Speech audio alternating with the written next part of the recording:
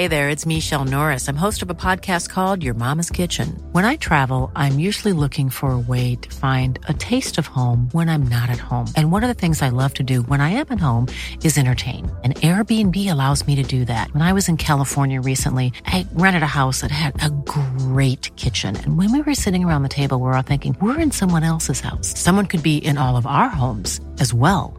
If you have a home, but you're not always at home, you have an Airbnb. Your home might be worth more than you think. Find out how much at airbnb.com/host.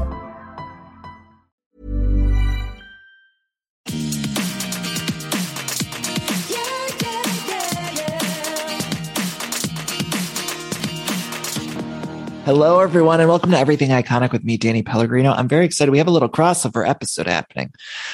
Game of Roses, a fantastic Bachelor podcast. I have the two hosts, Chad and Lizzie. They also wrote a book called How to Win the Bachelor. I'm so excited because, as we know, I've dipped into the Bachelor world here on Everything Iconic, but I need some experts to help me break down some of this stuff. So first of all, Chad and Lizzie, how are you both doing today? Doing so well. Very excited for this crossover event. Yeah, same. Very excited. Happy to be here. And obviously, you both know the Bachelor world. Chad, when you were writing this book and you were trying to really detail how to win the Bachelor, what was like the thing that surprised you most that you learned from this whole thing? Well, in order to write the book, we had to basically collect every piece of data in the existence of Bachelor in order to form our certain empirical metrics to be like, here's what you should do in this situation, this situation.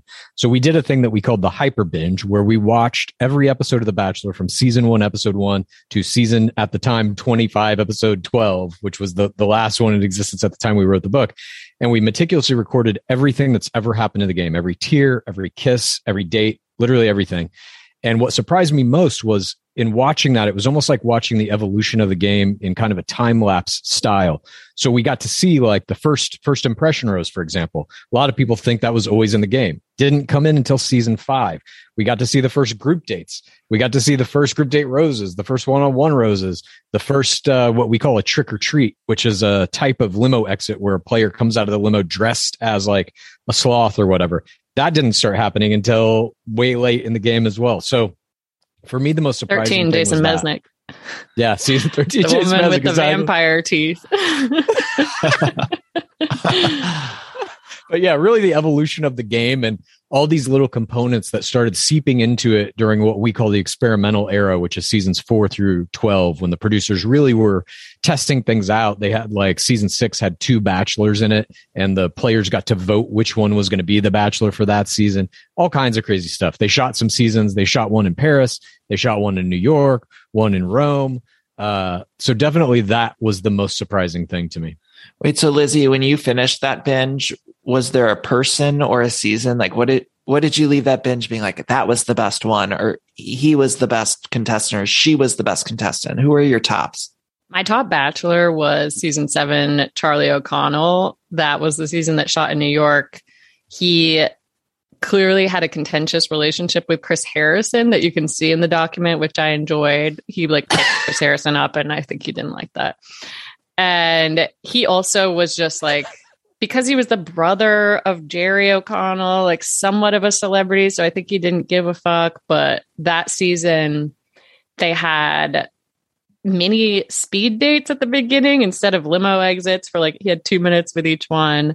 And then at the end of that season, he's like, I can't decide between the final 2. So he decides to date the final 2 for the few months before, after the final rose. And then he picks the final person at that live show. And I thought that was super interesting to like continue the like polyamorous relationship beyond the show. And they did film some of that process, like their phone calls and dates and stuff. It's so fascinating to me because I had talked to you guys before, but the season that I went into was like the Claire Tayshia season I recapped for this show. And it was definitely low budget. It was early pandemic, but you mentioned like limo rides. And all I remember was like they made cardboard taxi cabs to do like their hometown dates. And it was so depressing to me. It was just so low budget. Have you noticed? That was a rough season. Everyone was dripping in sweat too, because it was like 105 degrees.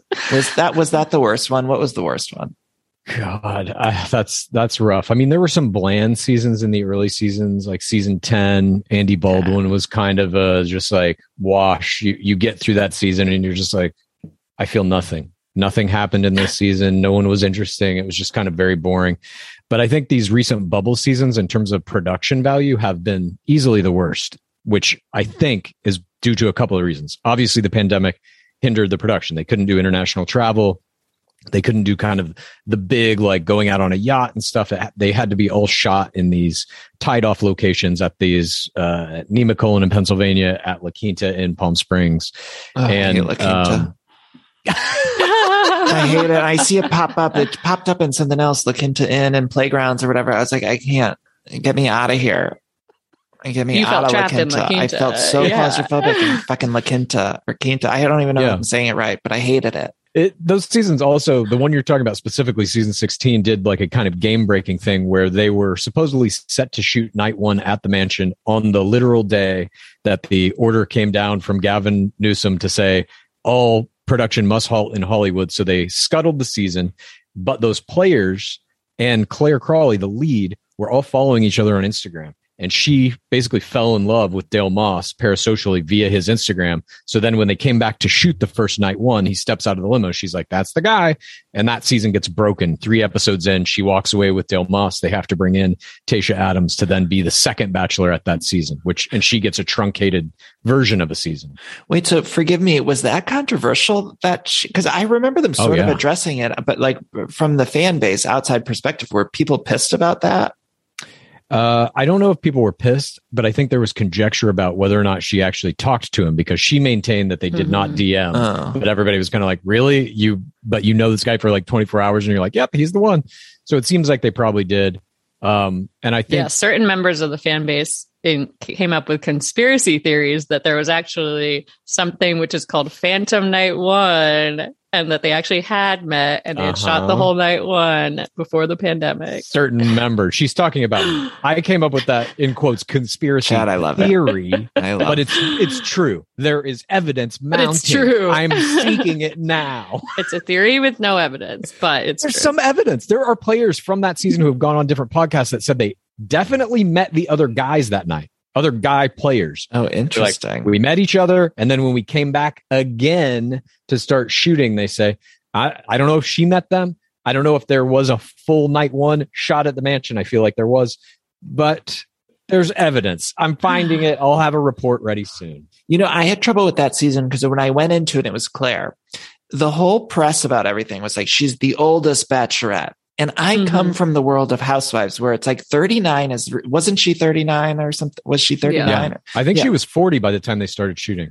Like the 39, 40-year-old girls in Housewives world, they're the youngins. Like they're like, oh, too young for my Housewives. Like I prefer an older lady. So when all of it was just like, oh, she's the oldest woman, I was like, what are we talking about here? Like my brain like couldn't comprehend it because I'm like, I'm used to a 50 plus woman. Like I want to see someone who's 60. Karen Huger, I don't know how old she is, but she's definitely over 50. Karen as the Bachelorette would be the best show ever. Well, and I wonder obviously there's all this talk about diversity and everything. And so that's kind of where I have trouble with the Bachelor world, because in my eyes, I'm like, they've done how many seasons has the Bachelorette done? Bachelor 26, Bachelorette 17 or 18 now.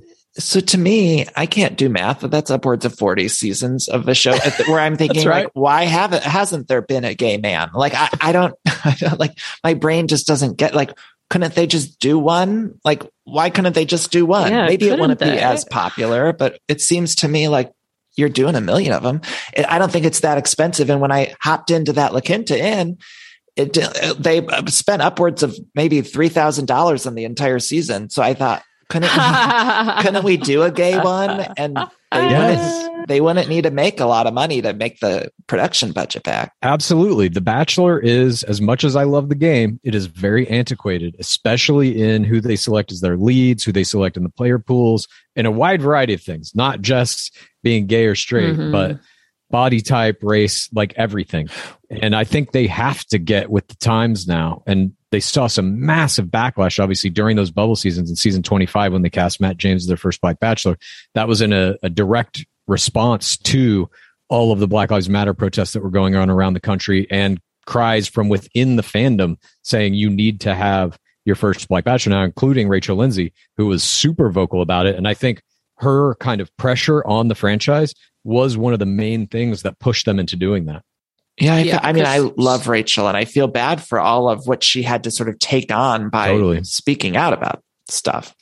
It is absolutely unbelievable the amount of hate that she has had to deal with. She basically was the diverse voice for the show for so long that, like, her giving that ultimatum, like the next Bachelor has to be Black or I'm not watching, meant a lot, because it's like, well, you don't have anyone else to show that you're still PC, etc. And that's part of the, like, casting Claire as the old Bachelorette. It is way out of their target zone for Bachelor Nation.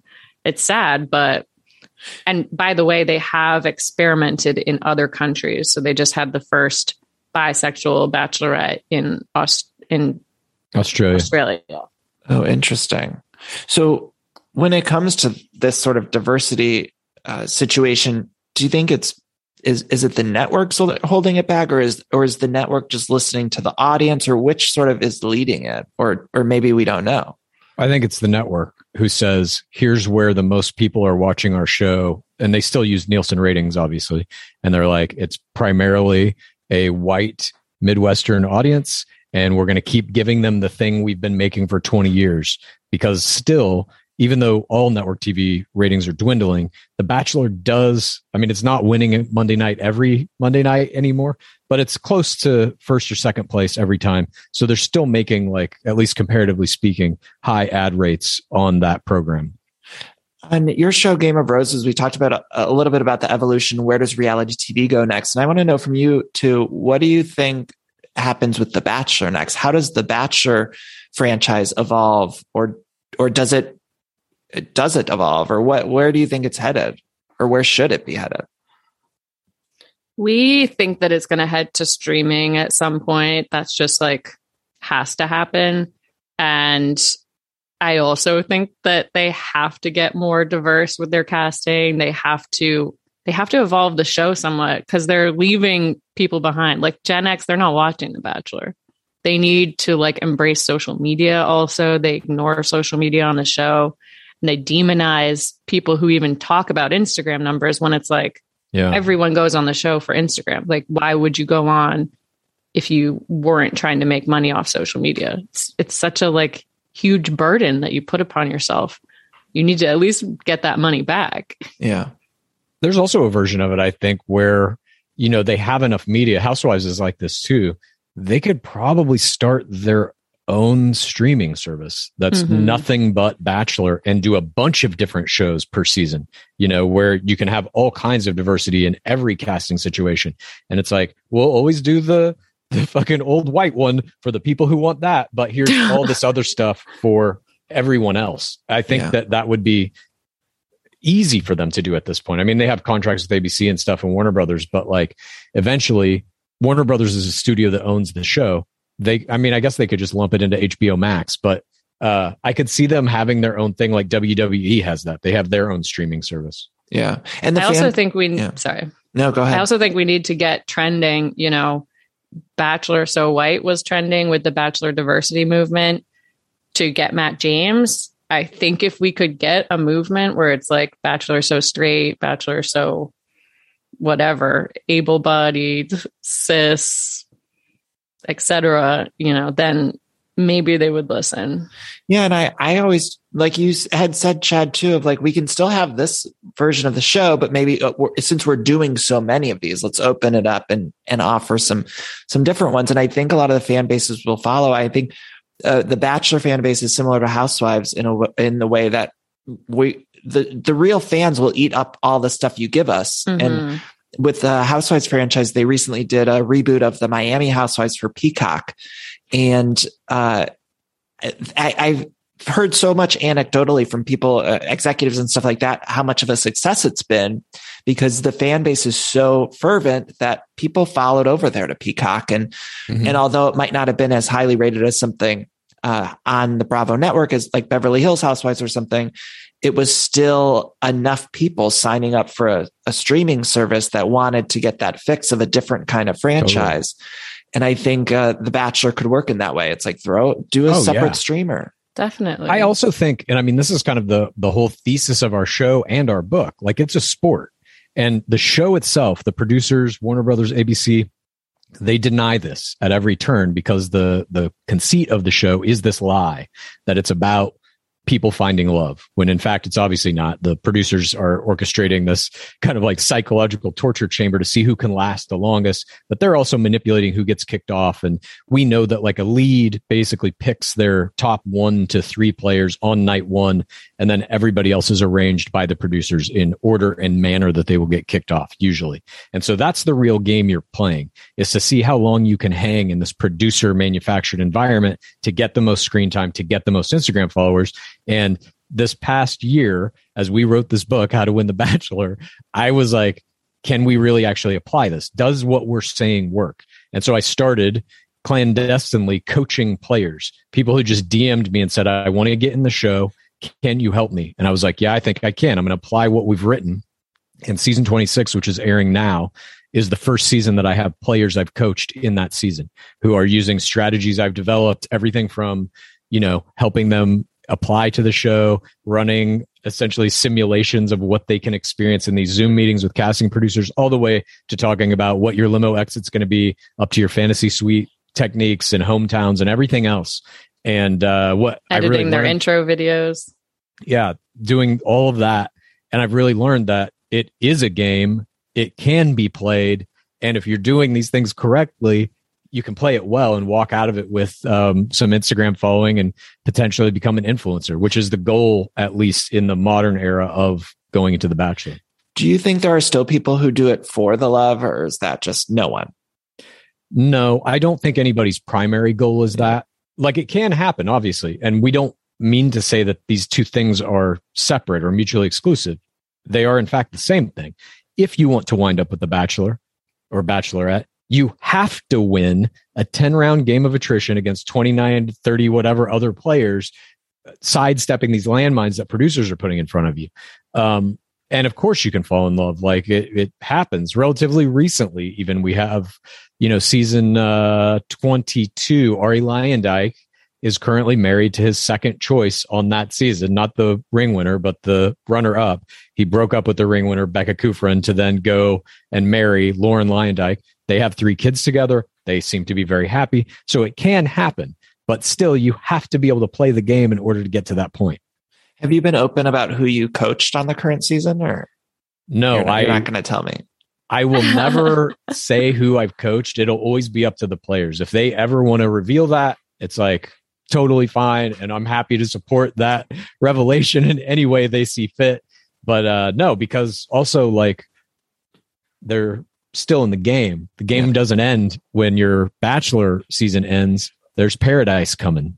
Yeah. So I'll text you afterwards and you'll tell me, right? No. Absolutely not. I can't do it. I'm so sorry. Lizzie, I'm curious. We're talking a lot about social media and stuff. And is there a person you think that has transitioned their career outside of the world of The Bachelor? So I know there are a lot of these people who have, we talked about Rachel. She's so successful outside of the world of The Bachelor as a host and a writer now and all sorts of stuff. But is there someone or a few people that stand out to you that have successfully transitioned the best? I mean, Rachel Lindsay is usually the example I give for this because she's not doing Bachelor related stuff anymore. And a lot of the more successful players in the post game are Bachelor recappers still. You have Nick Viall, you have Kaitlyn Bristowe. These are the two that Chad and I often say. He thinks Nick Viall is the greatest player of all time. I think it's Kaitlyn Bristowe. I mean, she's in the 2 million club. There's all these stats that she has. Best RQ of all time, which is rose quotient, which is getting 0 point roses, which is I'm obsessed getting with all a rose of this stuff. outside of a rose ceremony. I'm not even super in depth in the world of The Bachelor, and I'm like obsessed with all of these stats. Like I love it. So I'm sorry to interrupt, but I'm like getting giddy or something. I don't know why I get like excited about it. I'm feeling so excited. I know. I started saying it, and then I was like, "Oh God, this is nonsense." You're sounding crazier and crazier. I'm just like, we are insane. No, I love it. Insane. I love it. There's nothing better to me than when people have like a genuine obsession with some sort of pop culture thing. I think it's like so amazing to me. Anyway, I'm sorry. I love it too. And like, I used to be ashamed of it and think of The Bachelor as a guilty pleasure or whatever, but I'm just like, and I watch all of Bravo as well, but I'm just like, no, they're like amazing, amazing television. Like Real Housewives of Salt Lake City season 2. Like that's one of the best seasons of television, period. Even beyond that, they're exact reflections of what we are as a country at this point. America is reality television. That is it. Like that's what we are, reality TV and social media. That's all this is now. And so when you're watching The Bachelor, when you're watching Real Housewives, it's the same as watching the NFL or Major League Baseball and having that level of fandom for it. It truly is like in my opinion, it is the beating heart of what America is in 2022. Look, the weather's getting warmer. You got to ditch the jackets, the sweaters, and you got to put on some shorts and tees. And if you're anything like me, you hate getting all the new stuff. But luckily, I've found Quince, and Quince makes it so easy to get clothes. I used to waste my money on clothes that would only last one season. That was until I found out about Quince. Now I've got high quality pieces that never go out of style that I'll be wearing year after year. Quince has all of the seasonal must-haves like 100% European linen shirts from $30, performance polos. Those are my personal favorite. I always love getting new polos for the summertime, and they have a fantastic selection. I'm very particular about the collar, and I love the collar on the performance polos that I got. They also have versatile flow-knit activewear, and the best part, all Quince items are priced 50 to 80% less than similar brands. And by partnering directly with top factories, Quince cuts the cost of the middleman and passes the savings on to all of us. And Quince only works with factories that use safe, ethical, and responsible manufacturing practices, along with premium fabrics and finishes, which I love. Feel good about shopping with them. Now, again, I got those polos, but I also got some shorts, some t-shirts, just some basics that I can wear year round. So upgrade your wardrobe. Go to quince.com/iconic for free shipping on your order and 365-day returns. That's Quince, QUINCE.com/iconic to get free shipping and 365-day returns. Quince.com/iconic. I love that sound, don't you? And that's the sound you're going to hear when you switch your business to Shopify, the global commerce platform that supercharges your selling wherever you sell, online, in person, on social media, and beyond. We use it here at Everything Iconic. Shopify is the best all-in-one commerce platform capable of handling all your business complexity, no matter how big you grow. I think it's fantastic. You're probably thinking, sure, but migrating is going to be a headache, but Shopify's App Store has the migration apps you need to migrate all of your products, your orders, your customers, and more from every major e-commerce platform all the way to Shopify. And I always hate when I'm shopping online and I have to re-enter all of my information. Well, Shopify store remembers your shipping address, your payment information. So if you're on the couch and your wallet's on the kitchen counter, you don't have to get up, which is nice. So sign up today for your $1 per month trial period at shopify.com/everythingiconic, all lowercase. That's 1 month for just $1 at shopify.com/everythingiconic. Shopify, SHOPIFY.com/everythingiconic. All right, I'm sure a lot of you out there can relate because every time there's a commercial break and I'm watching one of my shows, I'm always hopping on the Redfin app or website because I just want to check out real estate listings. Like I love checking out real estate listings, even for the houses that I cannot afford. It's my favorite app to use, Redfin. I just got a home, of course, but it was a pretty stressful process. And if I would have known how easy Redfin was, I think it would have helped out a lot. Redfin updates their listings every 2 minutes and sends you personalized recommendations. So finding the home that's perfect for you has never been easier. See something you like? Well, book a tour straight from the app. And when you're ready to buy, an experienced local Redfin agent can guide you through the whole process, making it so easy. And if you're looking to sell, Redfin agents know how to get you the best price possible for your home. That's because they sell twice as many homes as other agents with a listing fee as low as 1%. Redfin's fees are half of what others often charge, which means you'll have more money to put towards your next home. Now that's a great thing. I love using Redfin. I love checking out. If you're buying or selling a home and you need some help with that, check out Redfin. Download the Redfin app to get started. What's the craziest job title? This is a hard left, but they always have the crazy job titles. Like, what's the craziest? I mean, chicken enthusiast. Do you remember that one? Free Spirit. Free Spirit's a good one. That Sloth was Lucy was one. on Pablo's season, and she just walked around naked. Oh Alex Dillon in season 23 was a sloth. That was her job title. Do you ever pop into like some of the other dating reality shows? Like, will you watch, I don't know, Love Island stuff? And what's I watch them all. Okay, so Lizzie. Okay. I'm an actual addict. Okay, yes. Lizzie, please tell me, like, what all of Love Island. Do you think the Bachelor or Bachelorette is better than the other ones, or do you think there's one that is better production wise or sort of conceit wise? A lot of them are better production wise. Bachelor is the best in terms of capturing the culture for so long. Like, we're on Bachelor season 26. It doesn't show any signs of ever ending. I think it'll outlive me. And that format, people are drawn to it. But I'm obsessed with Love is Blind, Love Island, and the ways that they improve upon it. Like Love Island, as opposed to Bachelor in Paradise, couples can get voted out by the audience. They can get voted out by the other couples. You don't just link up with someone and just stick it out and then you get to stay on the show the whole summer. No, you have to do a lot of other stuff, which I enjoy. I love that. And like, what are the other? I mean, I've watched them all. 90 Day Fiancé, by the way, is one that I think about when you're like, the casting of reality shows is too much people who are trying to be on TV. And 90 Day Fiancé gives you that, like, these are not TV stars. These are like ordinary people in a kind of extraordinary circumstance. And it's riveting. I covered a little 90 Day on this podcast, and they invited me to a mixer with cast members where I brought my microphone, and there was free booze, and I was newly into that world. So I wasn't as much of an expert as I am with, let's say, Bravo. But I met all of them almost like in a speed dating way, where it was like Darcy would sit down with me and then somebody else, they bring someone else over. And it was like, I could see up close how, as you said, with casting, it was like they somehow sort of found people that some of the other networks are not finding. And or have like a moral problem with casting. Like, some of the situations feel more like kidnapping than a relationship, but whatever. Whatever. This is our dystopia. What's going on with Chris Harrison next? Will he ever be back? I'm not super familiar. Like, when he left the show, was it like he's stepping away sort of thing, or was it like, oh no, he's done? No, he was fired, and then he was going to sue them. And the scuttlebutt on the street was that he had all this dirt. He had all this tea from hosting the show for 25 years that he was going to come out with. And then they paid him off. He got a $9 million settlement to essentially say nothing.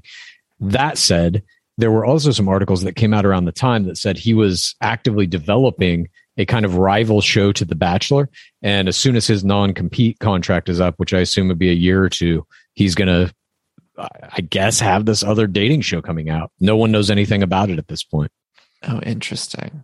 It's sort of similar but different. I follow a lot of like the Hallmark movie stuff, like the Christmas Hallmark movies.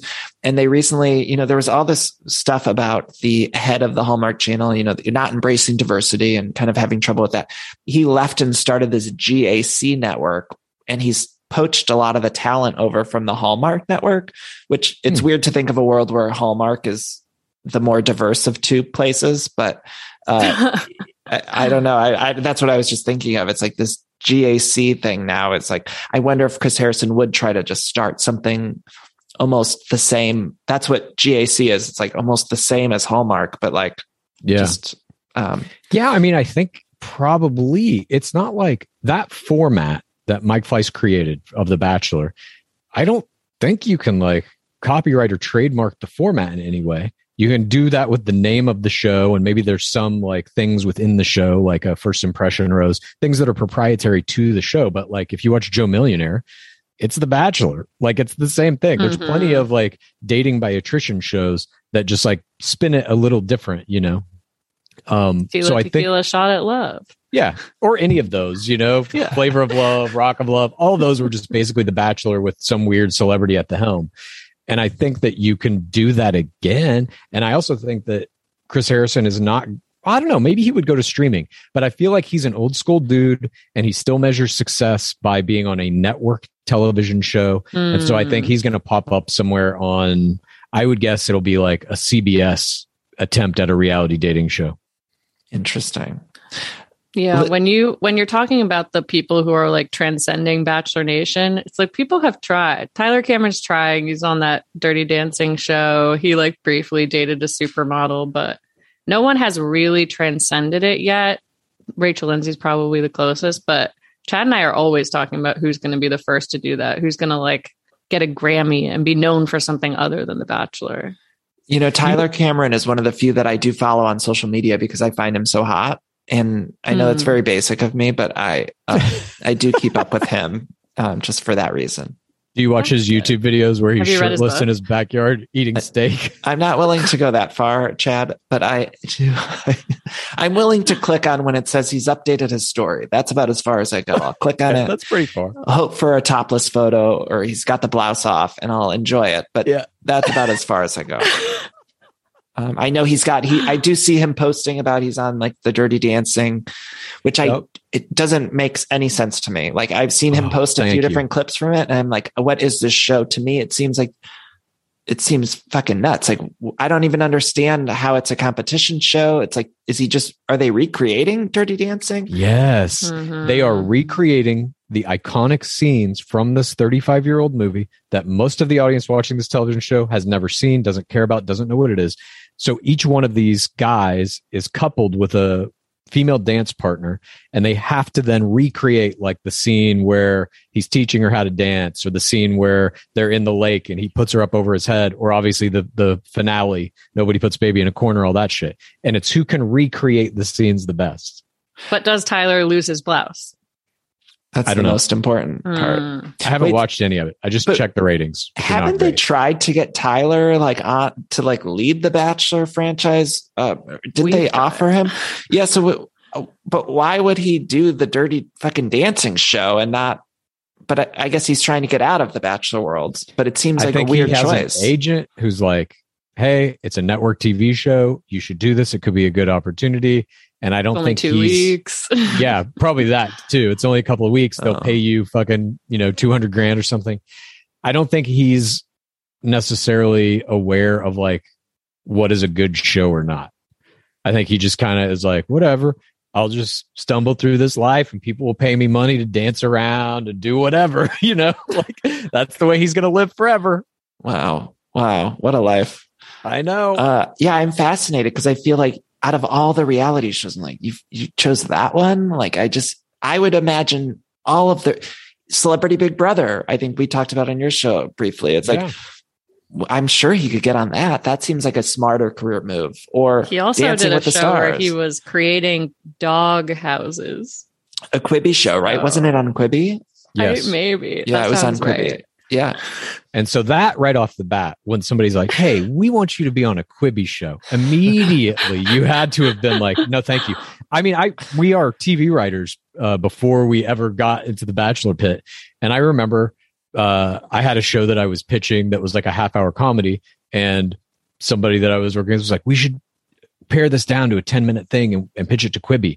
And I was like, Quibi's dead on arrival. You understand that, right? It's not going to work. But everybody, because they were just throwing so much money at everything, people were selling them shit left and right. It was crazy. And so maybe he got caught up in that. Yeah.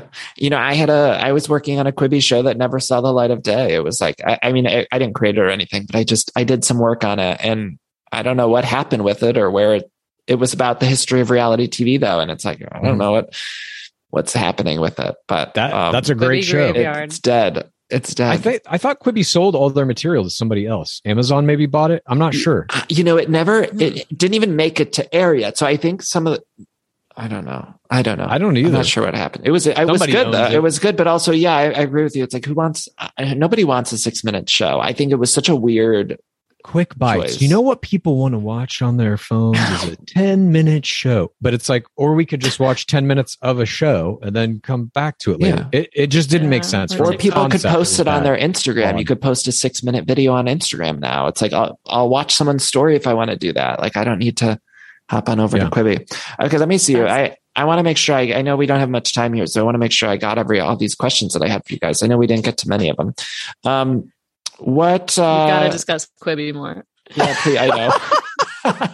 30 minutes on Quibi. Quibi was a massive pop culture failure, though. I feel like that is something that we will be talking, or at least I'll be talking about for the rest of my life. Quibi. I sometimes wonder if like the mass public really even knew about Quibi, or like, I've never asked, but I wonder if my mom even knew what Quibi was. Like, if I were to say the word Quibi to her, would she even? I don't think it would register with her. Same. No, I think it's only people in LA who are kind of at least peripherally or actually in the entertainment industry knew what the fuck it was, and it was promoted so fucking hard from the get-go. Like those commercials that they had and shit, super expensive. They were paying The Rock money, Kevin Hart money, like all these giant Reese Witherspoon had a show on there, I think.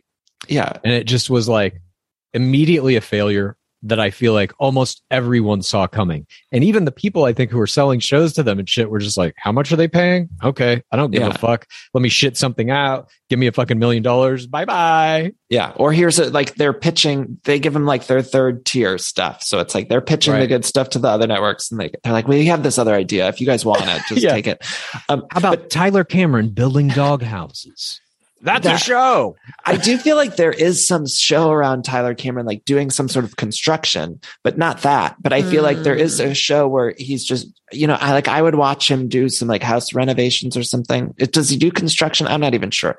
But he did him in a tool belt video. Yeah, him in a tool belt. He's dancing through a construction site. Wow. It was an iconic intro video. Lizzie, you guys asked me this, but since you're a Bravo person too, what do you think is the similarities or differences between Bravo audiences and Bachelor audiences? Bachelor, I'm much more familiar with Bachelor audiences, and they're very fervent and they expect a lot morally from their Bachelor players. And I would say I haven't noticed that as much in my window to the Bravo world, which is my secret Vanderpump Rules Facebook group. I love that you're in a Vanderpump Facebook group. Oh my God. It's wild. There's a lot of drama. There's a lot of within the group drama. I love it all. I eat it all up. But the attitude in watching it, and sure, some people hate watch The Bachelor, but I feel like that's more common in Bravo, and like appreciating characters, appreciating villains, appreciating what someone is trying to do. Versus on Bachelor, like we talk about this all the time. The number one rule is for TRR, for the right reasons. And you have to look like you're on the show for love, that any Instagram followers, any podcast, any merch you sell, whatever, is just like on the side. That's just like happened to happen as a result of it. But you're truly trying to find love. And so people who are maybe more characters or maybe more villains, or who seem like they have some sort of agenda, they're immediately villainized. They're kicked off the show. They get death threats. I'm not sure what the death threat, all the Bravo people get death threats too, but Bachelor Nation, unless like you're like a night one person, you're getting death threats. I've mentioned this on the show before, but I have a good friend. Her name is Hannah Brown, and she's not the Bachelor Hannah Brown. And she's come on my show a bunch of times. In the season that I recorded, or that I recapped The Bachelorette, she came on, and she came on for a Housewives recap. But I noticed I started to get like really intense messages because people thought it was the other Hannah Brown. Mm-hmm. Yeah. And then I had for like intense messages in what way? Like, people were mad at me for having her on because I guess it was like right around. She said the N word. She had like, some sort of scandal, and I just wasn't aware of it. But people were really mad at me in the DMs for having Hannah Brown on. And I was like, I didn't have that Hannah Brown on. It's my friend who had been on the show multiple times. She's one of my most frequent guests. She's a good friend and comedian. And every time since she's come on, I've had to do like a big disclaimer, like this is Hannah A. Brown, not from The Bachelor. Like, don't yell at me, because I noticed the messages were so intense, like more so than I've gotten. You know, people have called me a fag before for being Team Carol over Team Bethany, but like aside from that, you know, it's not too bad. But that was like the most. This is where intense. I have to end this interview because I love Bethany, but you know what, Lizzie, Bethany's been on this show and Carol's never been on this show, so I respect Bethany, a woman for of the people. What she's given us. Bethany has given us some of the best TV of all time, but just in that one specific season, whatever, I was Team Carol. But the Bachelor fans, I noticed, were just had an intensity that I hadn't experienced from the Bravo world. That sounds right to me. I love decorating the house and getting furniture, but sometimes it could be overwhelming to design a space. And so luckily, I'm here to tell you about a company called Cozy. Now, Cozy is fantastic, a North American company that thoughtfully designs furniture made for modern living. Now, Cozy strives to provide the best furniture shopping experience with elegant, super high quality products, plus fast delivery and easy assembly, which is really important to me because I do not like putting together furniture. So the easier, the better for me. Now, Cozy offers beautiful, customizable sofas and sectionals that are made to adapt in time. This means customers can add seats to the sofas over time. Maybe if you're extending your family, you might want more space on the couch. Cozy also offers a great range of coffee tables, washable rugs, wall shelving, credenzas, TV stands, and accessories. So much. It's thoughtfully designed furniture made for modern living. There's an outdoor sofa and tables collection that is fantastic. It's called the Mistral. So you can choose the perfect sofa configuration for your outdoor setup. Cozy also opened its first retail space on Queen Street in Toronto to push the experience to the next level and allow customers to engage physically with the products. So transform your living space today with Cozy. Visit cozy.com, spelled COZEY, to start customizing your furniture today. Again, that's Cozy, COZEY.com. Okay, I need to let you both go. Before I ask you to plug your show and your book, which I'm so fascinated by this book, but I want everyone to pick it up while they pick up my book. You know, we're doing a double feature, read both books. Right. I'm on Game of Roses, so check me out on their podcast. But I ask all of my guests these next two questions, which Chad, feel free to answer if you want. Lizzie, feel free to answer. One of you jump in or both of you jump in. But favorite Mariah Carey song, and then also, if you were choosing People Magazine's Sexiest Man Alive, who would you choose? And maybe we should do that maybe it'd be good if you were choosing from the Bachelor world for Sexiest Man Alive, who would you choose? Okay. Bachelor Sexiest Man Alive has got to be, for me, the greatest player of all time, Nick Viall. Thank you very much. Now you're going to get hate mail, Danny. I'm sorry. Why is he bad? I don't know Nick Viall. Is he hated? He has mixed reactions in the nation. Oh, interesting. He's simply the greatest player of all time. I feel like giving the Sexiest Man Alive award to anyone else is a travesty. So I have to go with Nick Viall. My apologies. I got to look at what he looks like. I can't even think of what he looks like. Okay, Lizzie, how about you? Okay, so the Mariah Carey song. Wait, I'm interrupting you I'm interrupting you again. I'm sorry, Lizzie. Oh yeah, do your Nick thing. Didn't Nick Viall, wasn't it a rumor that he was dating Rachel Bilson? Yes. Yeah. Okay. No, that was Colton Underwood. Maybe. Wait, was it him? No, I think it was Nick. I think you're right. Yeah. I think you're right. And the Colton Underwood stuff. Lucy Hale. Wait, did you guys watch the Colton Underwood show on Netflix? I watched the first 2 episodes of it out of, obligation, obviously, to cover The Bachelor. And the thing that really came across to me the most is Colton Underwood is like a reality TV star. That is it. That's his whole life. Everything he's ever going to do, he's going to have a reality show about it, or try to at the very least, Was he felt like to me. Was he reality TV savvy on The Bachelor? Did it seem like that? Okay. He at this point famously became The Bachelor because he just went to the producers when he was a player in Hannah Brown's season 15 of The Bachelorette, and told them I'll do anything, make me The Bachelor. Wow. And that was it. It was just a straight selling soul to devil for fame, essentially. Interesting. Okay, Lizzie. Okay, give it to me. Haven't watched it. Mariah Carey song. I'm gonna say "All I Want for Christmas Is You" because that's That's one of the biggest songs in history. And it's so smart to make a Christmas song. I mean, so many Christmas people out there. My Mariah Carey song, by the way, is Someday. I think that was the first Mariah Carey song I ever heard. A classic. I love that song. Yeah. So good. Yeah. You know, famously, Mariah didn't like that song that much. And then when she was married to Nick Cannon, he loved it, and it sort of reinvigorated her love for it. That's beautiful. Yeah. I didn't know that. Best thing Nick Cannon ever did. Sexiest Bachelor. Well, I'm going to say Mike Johnson. He should have been the Bachelor. I think he's got $1 million smile. I'm waiting for his Bachelor season. I'm going to look him up right now. Okay. Tell me. This is a travesty. You have to look him up. I know. I'm sorry. People are going to yell at me. Fourth place on Hannah Brown. No. Fifth place on Hannah Brown season. When I had Rachel was on the podcast once, and I was like, give me some good juicy, something that'll make news. And she said something, and I was like, it didn't register with me. And then it was like made all these headlines, and I was like, thank you so much. Oh, because I don't know a bunch. I don't know enough about. What can we give you? I know. Okay. So tell me about the book. Tell me about the book and your podcast. Where can people buy it? Tell us about it. Well, the book is How to Win the Bachelor. It is it's meant to be a kind of statistical breakdown of the game components of the show. But really what it is it's kind of a chronicle of our deep dive, like how we went from being casual fans to being super experts on it. And anyone who reads it is going to have a deeper understanding of the game. And it's going to teach you how to watch the show in a way that I think is like far more fun. You'll be looking for little things to happen in every episode that are these kind of repeated game patterns. And you can pick that book up anywhere you get your books. And then we do a podcast twice a week or 2.5 times a week called Game of Roses, where we recap the show and talk about all the Bachelor Nation news and all the different things people are doing on Twitter and Instagram and their social media.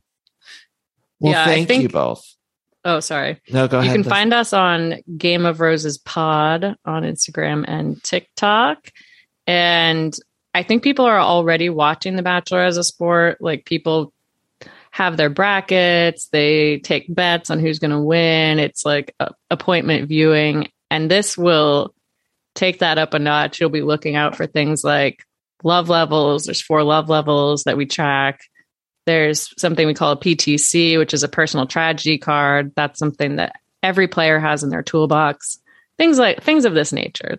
That's what you can look forward to in this. The moment you said you mentioned trick or treating for people who come in as costume, I was like, okay, I need to study this book, and I need to get on the sports Bachelor train, because I'm fascinated by this, and I'm so glad we got to do this. I'm so grateful you guys took the time, and everyone's going to check out your podcast and buy your book. Check out my book, How Do I Unremember This? They're probably next to each other. They both start with the word house. So let's pick up both. That's true. Read them on the beach. They're both great for spring break. Right. Yes. I know, Lizzie. Thank you. Chad, Lizzie, thank you guys so much for taking the time. Thanks for having us. You too.